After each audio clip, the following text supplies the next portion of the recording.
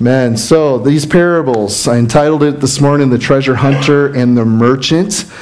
These parables are similar. They're very short. Jesus paints them with only a few strokes of his verbal brush. Jesus encourages and assures people of faith so they will be strengthened, heartened, confident, and equipped for all service. So, how many of you guys are familiar with these parables? They're short. Okay, there's these two twin parables, we'll call them, teach the same general lesson. Namely, that incomparable worth and the ultimate triumph of the kingdom of God. Yet, as with even identical twins, each are noticeably individual. You see the twin truths here, that the costliness of a treasure, or this pearl, and delight of the purchaser. Those are the two things that we see in both of these. Also, actually I want to share something from a guy by the name of Hendrik van Loon. He wrote this about the world. He said, ours is a fifth-rate planet revolving around a 10th-rate sun in a forgotten corner of the universe. I kind of like that. Because the reality is, I don't know if you guys get into the stars, but you consider how many planets, how many galaxies, and how many stars are within those galaxies.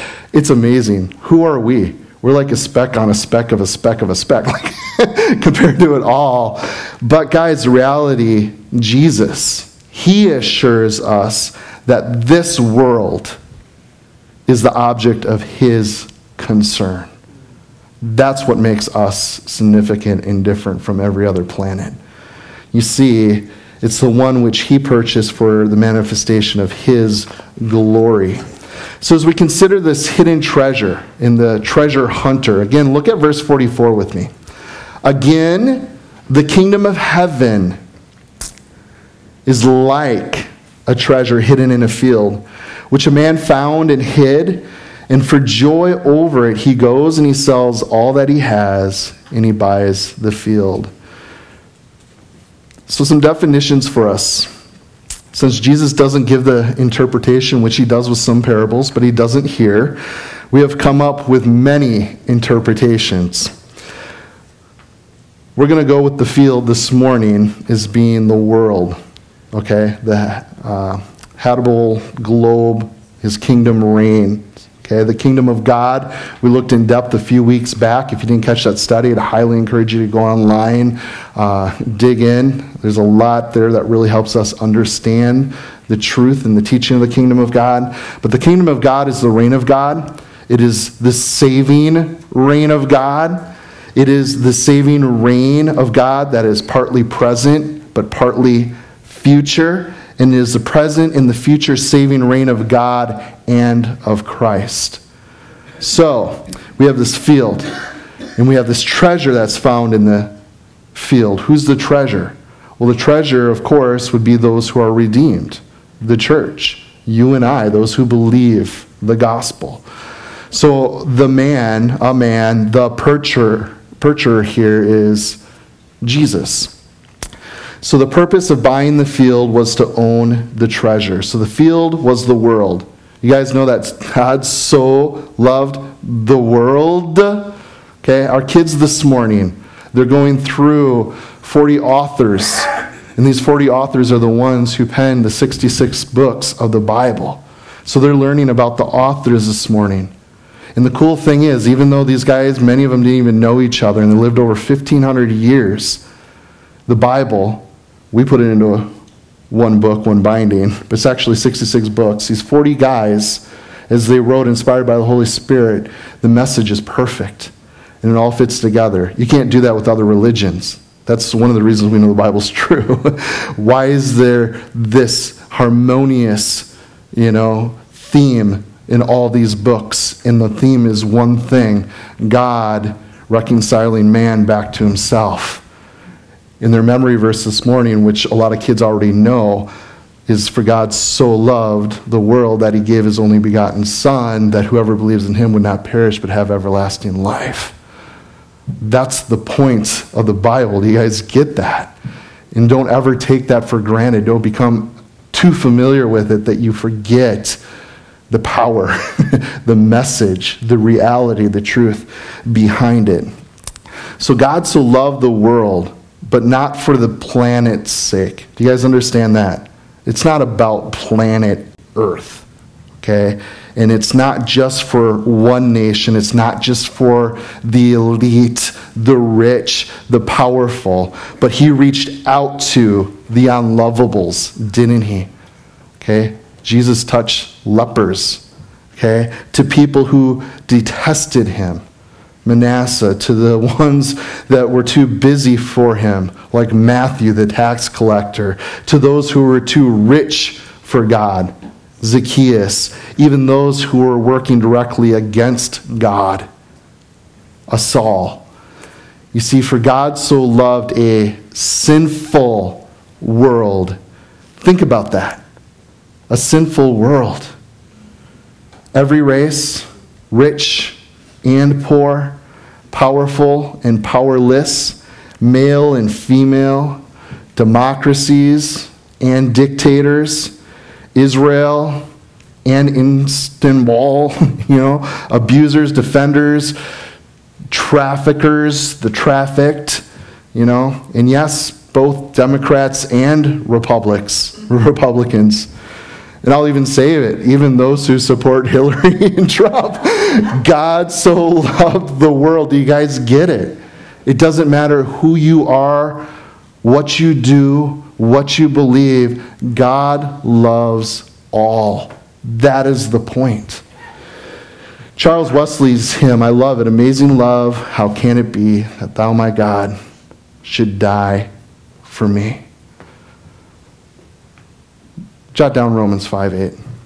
It's a scripture we need to know. God demonstrated his love for us, and while we were yet sinners, what did he do? Christ died for us. Okay?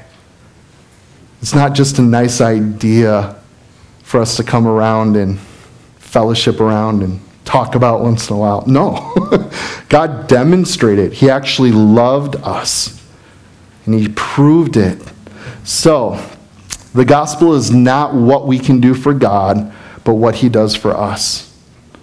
There's many religions in the world. Every single religion except biblical Christianity.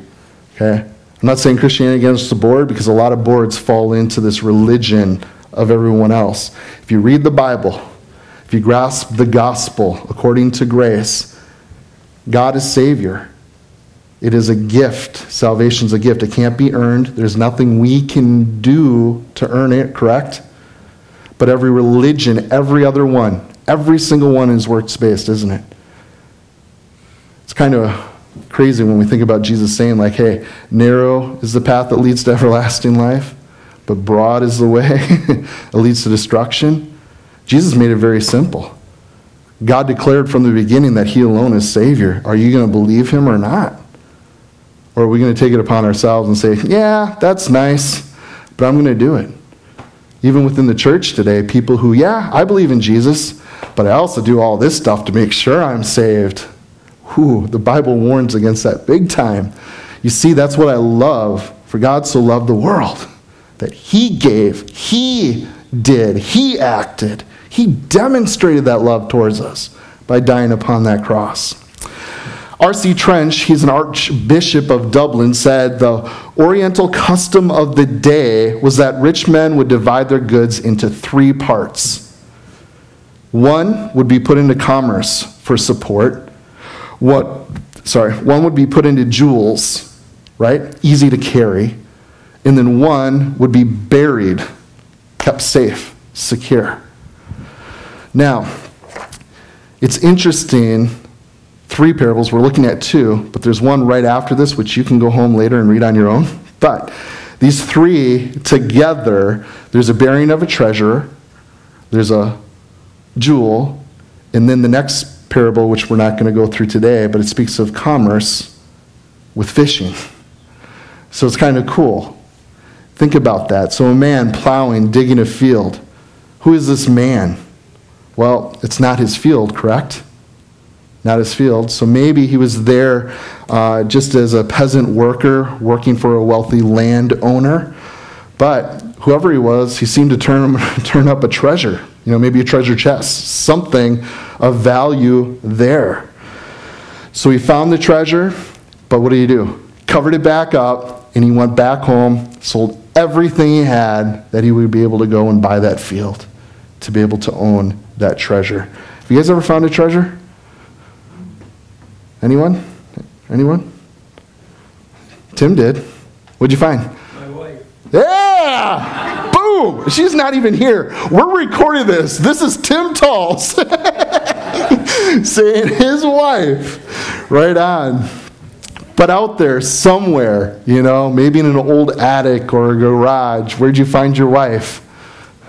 At my sister's wedding. At your sister's wedding. Awesome.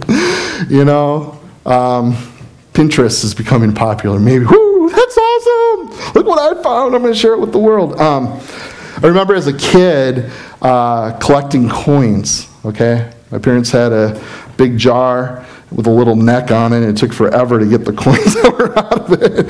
But I forget where it was, but we got one of those blue books with the little pennies. Pennies worth nothing. They're a penny, right?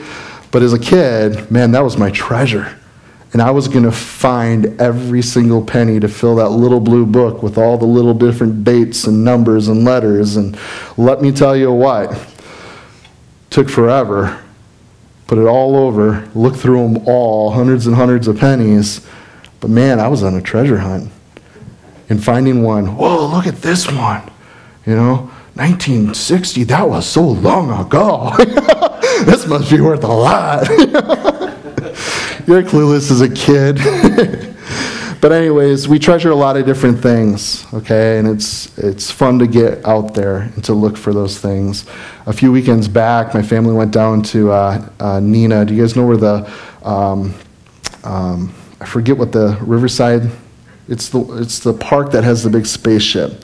The Rocket Park. The Rocket Park. Okay, we'll just call it the Rocket Park. Rocket Park. But I went out. They got the lighthouse out on the corner there, and we went down there, and people. It was nuts. There's this Pokemon thing going on people's cell phones, and we got there, and it's just like all these. It's just not kids. I mean, there were kids. I'm like, what are you guys doing with phones to begin with? But everyone's walking around. And it wasn't just a few people playing this game. Literally, they had built a camp out by the lighthouse, and there must have been close to 100 people just sitting there looking for these Pokemon treasures or whatever they end up being, catching them or whatever. But it's just like crazy, okay? And it wasn't just kids. Most of them were adults. I'm just like, this is your treasure. I'm not against people playing Pokemon. Have fun, But the point is, it's silly the things we do treasure. You know what I'm saying? You're going to spend your whole day sitting at a park. And we had a blast. Me and Sonny and Shalom were sitting by the lake looking at everything. This is beautiful. Beautiful spot. Just enjoying a beautiful day. But the things that we put out there as treasures to find, some actually have worth, some aren't. The greatest modern treasure that's been found was probably by the shepherd boy. You guys know the story. He was throwing a rock up into a cave in November of 1946, and he ended up finding what? Dead Sea Scrolls. Greatest find in modern history. This May, a treasure trove was found in ancient sunken cargo ship off of Israel.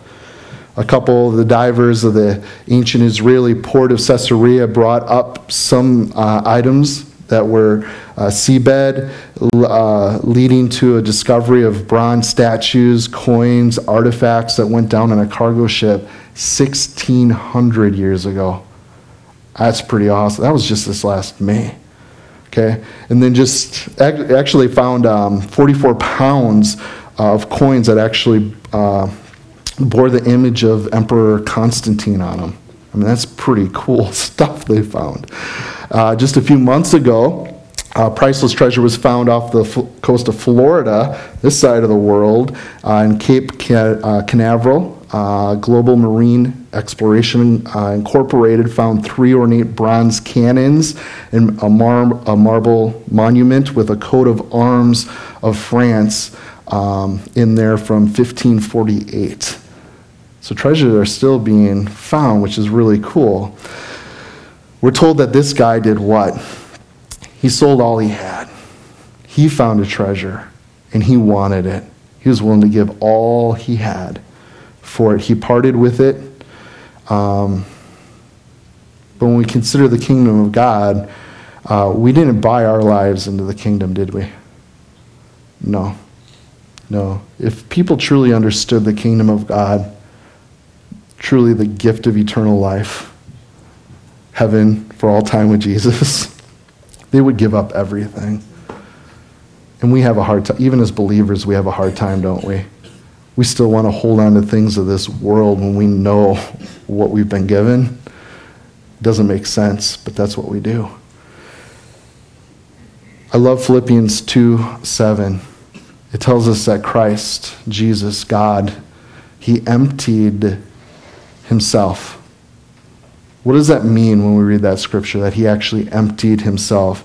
He divested himself of his visible glory, didn't he? Only of the outward, the visible manifestations of the Godhead. God may change form, but he cannot cease to be God, correct? He's still God. He emptied himself. So when he was to return to the Father, what did he ask back for? Let's turn to John 17 together.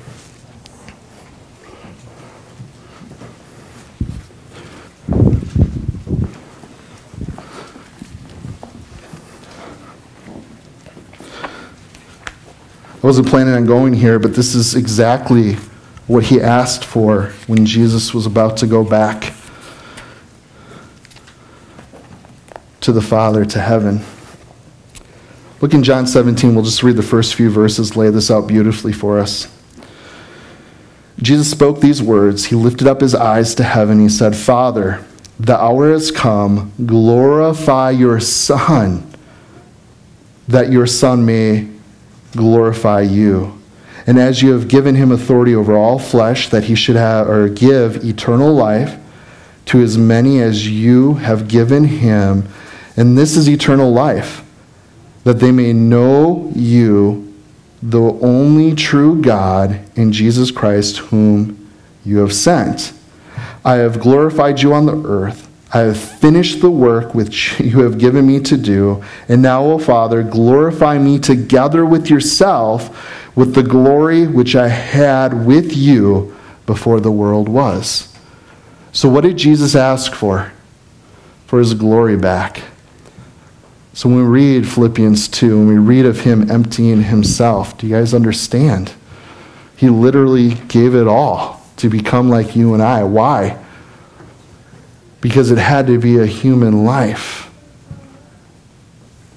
to atone for our sins, to be a perfect sacrifice for you and I.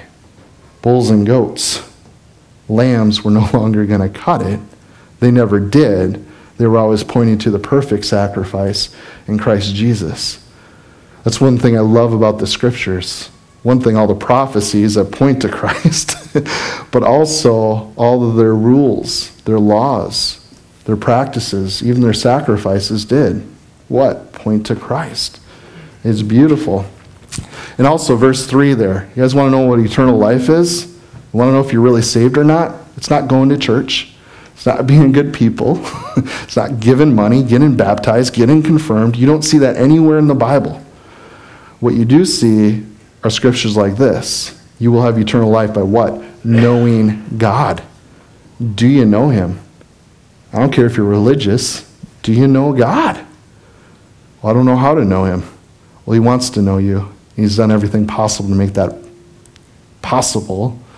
You receive that gift of eternal life by faith. And he's the one that brings you into that relationship. It's beautiful. All we do is believe the gospel. We need to repent and say, yeah, I believe. I'm in. I want this. I want to go to heaven. I want to spend eternity with you because you love me. You did this for me. I'm a treasure that you were willing to give up your glory. You're God Almighty. Okay? You're the creator of all things. You hold all these planets, universes in the palm of your hand. Really? And you're going to become like me on this planet that's a speck on a speck on a speck, and then you're going to be a speck on that big speck, you know? To do what? To do what you and I couldn't do. Otherwise, religion would work. You guys understand that? We could earn our way, we could do something, but the reality is it doesn't work. And that's why God speaks very clearly that those who practices these things, they will not inherit the kingdom of God. That is self-righteousness. And the Bible says that our self-righteousness is as filthy rags to Him. God despises that. What He wants is that we are in relationship, that we know Him. So, He became a beggar even though of Himself. And up to this point, He was rich. So Jesus emptied Himself. So when the Lord purchased the world, was He looking down on another planet? No. He wanted the treasure which was buried in the world. He wanted you. He wanted you. Let's move on to the next parable. This is the merchant and his expensive pearl. Pearls have to be expensive because I don't have one. Any of you girls have a pearl?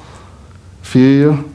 Are they really pricey? I know there's genuine ones that are just priceless. I'm looking at it. But what is a normal, if you walk into Kohl's, which we know they don't have high end, but if you wanted to buy a pearl, how much is a pearl at a Kohl's? I didn't go price shopping this week, I'm sorry. Anyways, it'd be interesting to look at. But anyways, these expensive pearls, these are the ones that we're going to talk about, are the ones that are going from the Middle East, genuine quality, that go for tens of thousands of dollars. It's crazy. It tells us here, talking about this valuable or even priceless pearl, verse 45 again, the kingdom of heaven is like a merchant seeking beautiful pearls, who, when he found one pearl of great price, he went and sold all that he had and bought it. So the former parable, a man discovered by accident a treasure in a field, but in this parable, a merchant man was seriously and deliberately looking for these flawless pearls. And it was the business of his life. So the treasure was found and the pearl was sought. See a difference there? Good. Now, let's define this. The merchant being Jesus. The pearl, again, the redeemed, the church, you. Purchased by who? By Jesus Christ on Calvary, right? That's when we were bought at a price, a great price, His own life.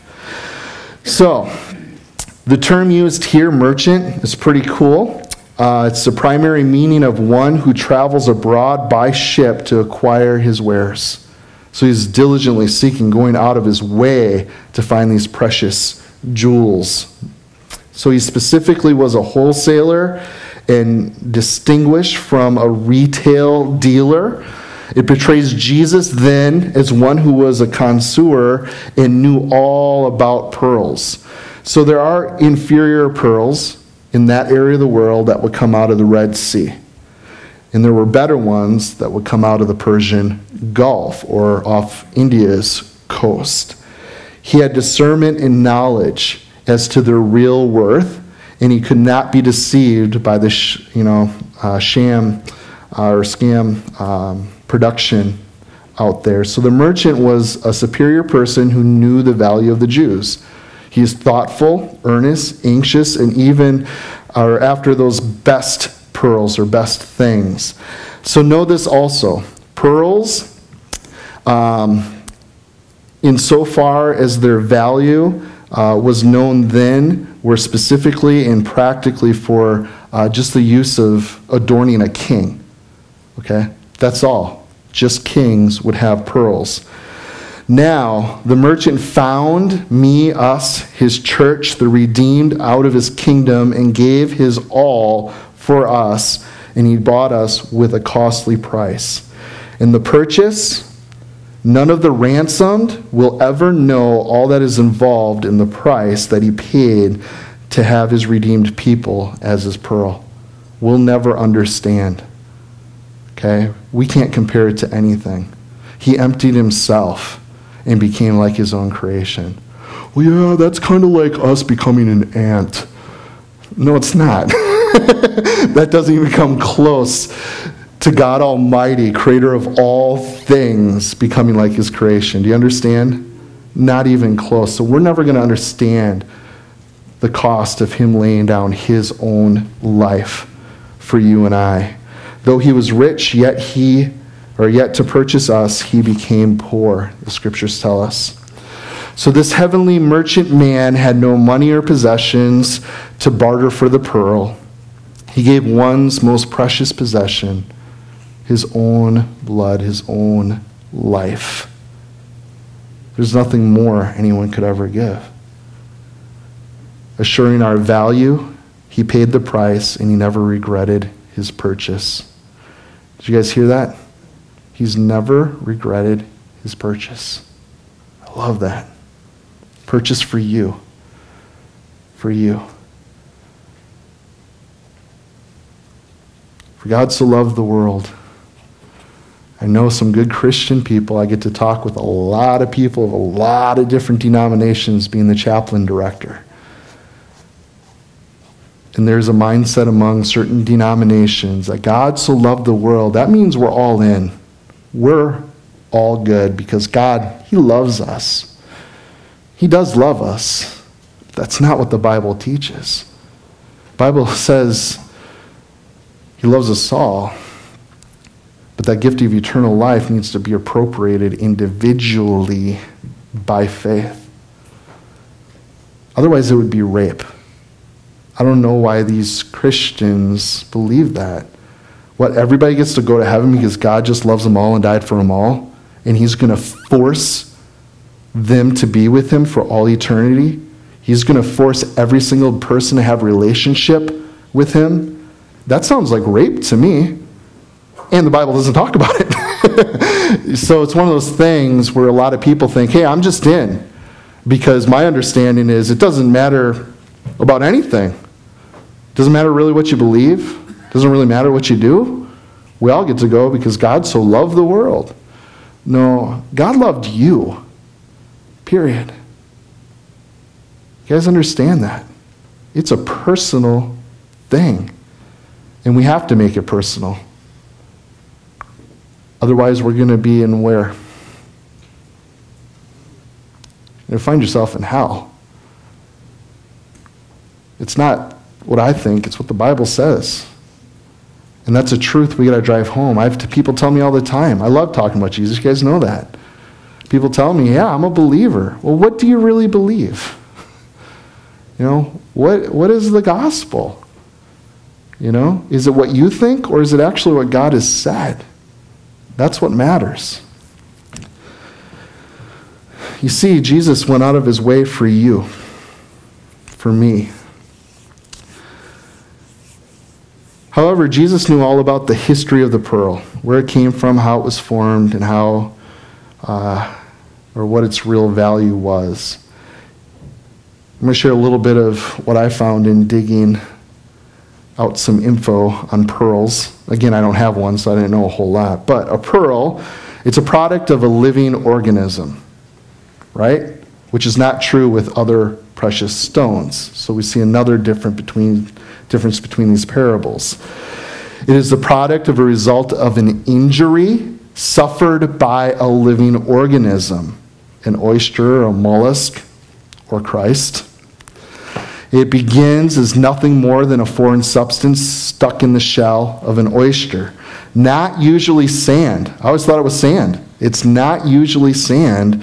It's usually a biological intruder, a parasite organism, kind of like a drilling worm. Something crawls, gets in there, and that's what starts the pearl to begin. Now, the foreign substance is pretty useless in itself, worthless by itself, and an irritant of itself. So are we outside a relationship with Christ, okay? So the oyster continually surrounds the irritant with a crystalline substance called nacre, which hardens over years, slowly and gradually, in the dark. Out of much suffering, an object of beauty is produced. Jesus' blood continually covers us over and over again with a special nacre of glory, continuously secreting the nacre of his love all over us, all the way to heaven. So it causes us to be transformed. You guys understand that teaching in the scripture? That is a work of the Holy Spirit, isn't it? He is sanctifying us, transforming us to be more Christ-like. So turning us into a glistening jewel of delight. And this is really cool. The old dirty grain is no longer recognizable. That's why I love when I see people come to Christ. And then they go and they begin to share their faith. And people that know them well are seeing things changing. What happened to you? You're not the same guy anymore. Well, Jesus happened. That's what happened. But here's the cool thing, guys. Did you know that you can't even find, if you cut a pearl in half, you can't find that little piece of dirt or whatever. It's gone. Isn't that what Christ has done with us? He's removed our sin as far as the east is from the west. Think about that for a second. It's gone. It's gone. That's what our Lord has done for those who believe in him. So when Christ returns, his church will be ready as his pearl, in purity as well as in beauty, as a fit gem in his imperial diadem. So once its home was in the depths of the sea, in the muck and the mire, in trying to avoid scavengers of the depths, now is brought up, valued, priceless, flawless. Let's turn to Revelation. Last chapter. Well, chapter 21. Verse 21. You guys ever wonder then if that's why every entrance into heaven, all the 12 gates into heaven are made of giant pearl? Have you guys ever thought about that? Check this verse out with me. The 12 gates were 12 pearls. Each individual gate was of one pearl, and the streets of the city were pure gold like transparent glass. So this is where we get the phrase, pearly gates. Pretty cool, huh? Maybe it's to remind us every time that we see or we pass through them what Jesus suffered for us, the time of our preparation and the whole process of making beauty from ashes. Pretty cool to think about, huh? Again, I don't know all about what heaven's going to be like, but we get little glimpses from his word. And it's so cool when we really, okay, there's going to be pearly gates. What does that actually mean? Think about it. Christ is the only door to heaven. He makes that very clear. I'm the way, the truth, and the life. No one comes to the Father except through me. So it's cool when you consider the context here and what we're talking about this morning, that all these gates, if he's the door to heaven, okay, all the gates of this capital city, all 12 of them, so they redeemed may come from all points of the compass, from every tribe, from every tongue. We desire a revolution. I don't know about you guys. I'd love to see revival.